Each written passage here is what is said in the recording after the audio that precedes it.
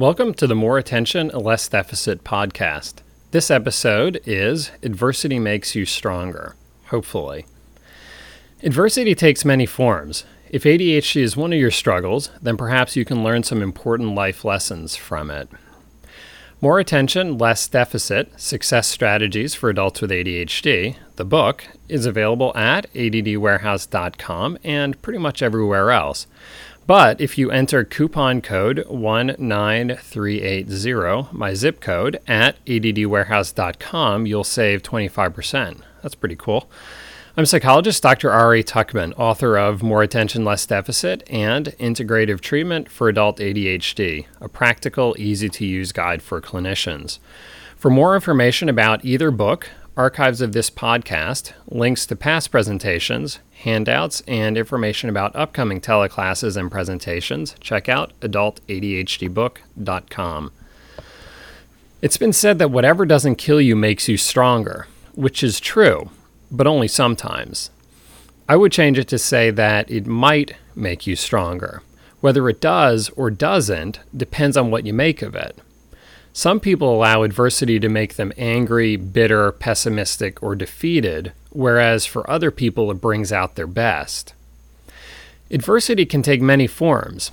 ADHD is one, but it could also be a difficult family situation, unexpected job loss, or health difficulties.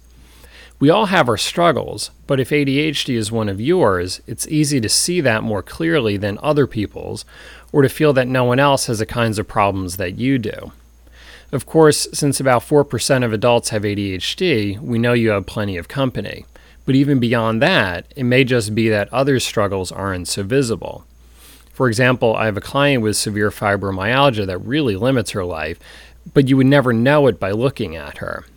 So don't assume that other people's lives are all roses and sunshine. And if they are, then, congratulations to them. We should all be so lucky. I don't want to make light of the suffering that comes from ADHD, especially when it's untreated. I'm also not selling rose-colored glasses or trying to convince you that something bad is actually something good. For example, that running late provides you a wonderful opportunity to practice your speeding. Or that speeding tickets are a great way to support the important work of the local police department. Living with and at least partially overcoming your ADHD definitely brings its challenges. The research very clearly demonstrates that. But it may also give you something to feel good about as you put together a good life for yourself despite your difficulties. In fact, some might even say that we gain wisdom and peace not despite our struggles, but because of them. We may not have much choice about which crummy cards we're dealt in life, but we do have some choice regarding what we do about them and what kind of an effect we let them have on us. Being angry about them doesn't make them go away. So, given what your life has looked like until now, what do you want it to look like from this point forward? You may not be able to control what happens to you, but you do have some control over what kind of an effect you allow it to have on your outlook on life, how you feel about yourself, and how you feel about other people. We live in a complex and messy world where bad things happen to good people, and good things happen to bad people. Inside our heads, things can get even more complex and messy as we try to make sense of the many contradictions in life. If you're an adult with ADHD, especially if you spend most of your life undiagnosed, one of those contradictions that repeated itself a million times was, how can someone who is so smart do so many dumb things? Or, how can such good intentions so often lead to such screwed up situations? What's going on here? Obviously, one way to reconcile these contradictions is to decide that you're really not as smart or well-intentioned as you thought. While this may free you up of the logical paradox, it doesn't give you much to feel good about. So what's the alternative? How do you keep intact your sense of yourself as a good person? One way is to close the gap between your abilities and your performance, or between your intentions and your actions. In other words, stop messing up so much. Certainly, actively pursuing and implementing a comprehensive treatment program will improve your batting average. This could include educating yourself, and possibly your family members, about ADHD and trying medication, coaching, and therapy. This should definitely help give you some solid improvements to feel good about. Of course, no matter how hard you work at all this, you'll still mess things up sometimes. You're still human after all, no matter how hard you've worked at becoming a superior being. So how do you handle those mortal moments when, despite the best of planning, you still do some knuckleheaded thing? How do you see this glitch as just one glitch rather than the most recent example in a long, long line of similar screw-ups? How do you leave the past in the past and create a better future? One way is to remind yourself that you've had to work harder for your successes, so you should appreciate them more. Rather than feel bad about yourself for having to work harder, wear it as a badge of honor that you've overcome more in order to achieve your successes. Whether anyone else knows it or not, you know it, and probably know it really well. Pursue your goals and strive to create the life that you want to live. Don't settle for less.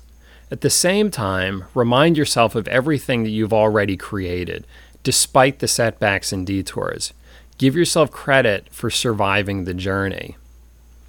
One side benefit of seeing your successes in this light is that you may also find that you're more forgiving of others than you had been when you were more down on yourself. You may be more patient with others' mistakes, quirks, and differences. Stay true to your values, but make an effort to get less worked up about smaller things or the situations that you can't change, even though you wish you could. Try to roll with things and focus on what's most important. Learn to laugh at yourself, because when you give yourself credit appropriately, then it's okay to admit that you really blew it, and even see the humor in it. You'll know you're in good shape with accepting the adversity in your life when you can see beyond your own situation in order to help others and make the world a better place. When we're struggling just to hang on and hold our own, we don't have the luxury to really focus on others or see the bigger picture. The goal is just to live day by day. I'm not knocking it because, you have to do what you have to do, but it's much more satisfying to live for something larger, to feel like you can have a positive impact on the world.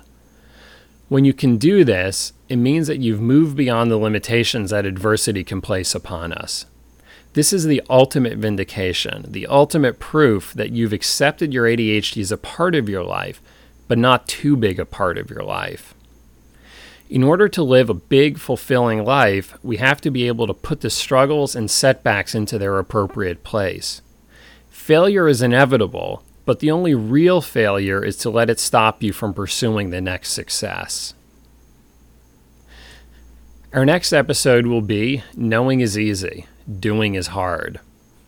Most people with ADHD tend to know what they're supposed to do and how to do it, but have a tough time making it happen consistently. We'll discuss why. Until next time, thanks for lending me your attention.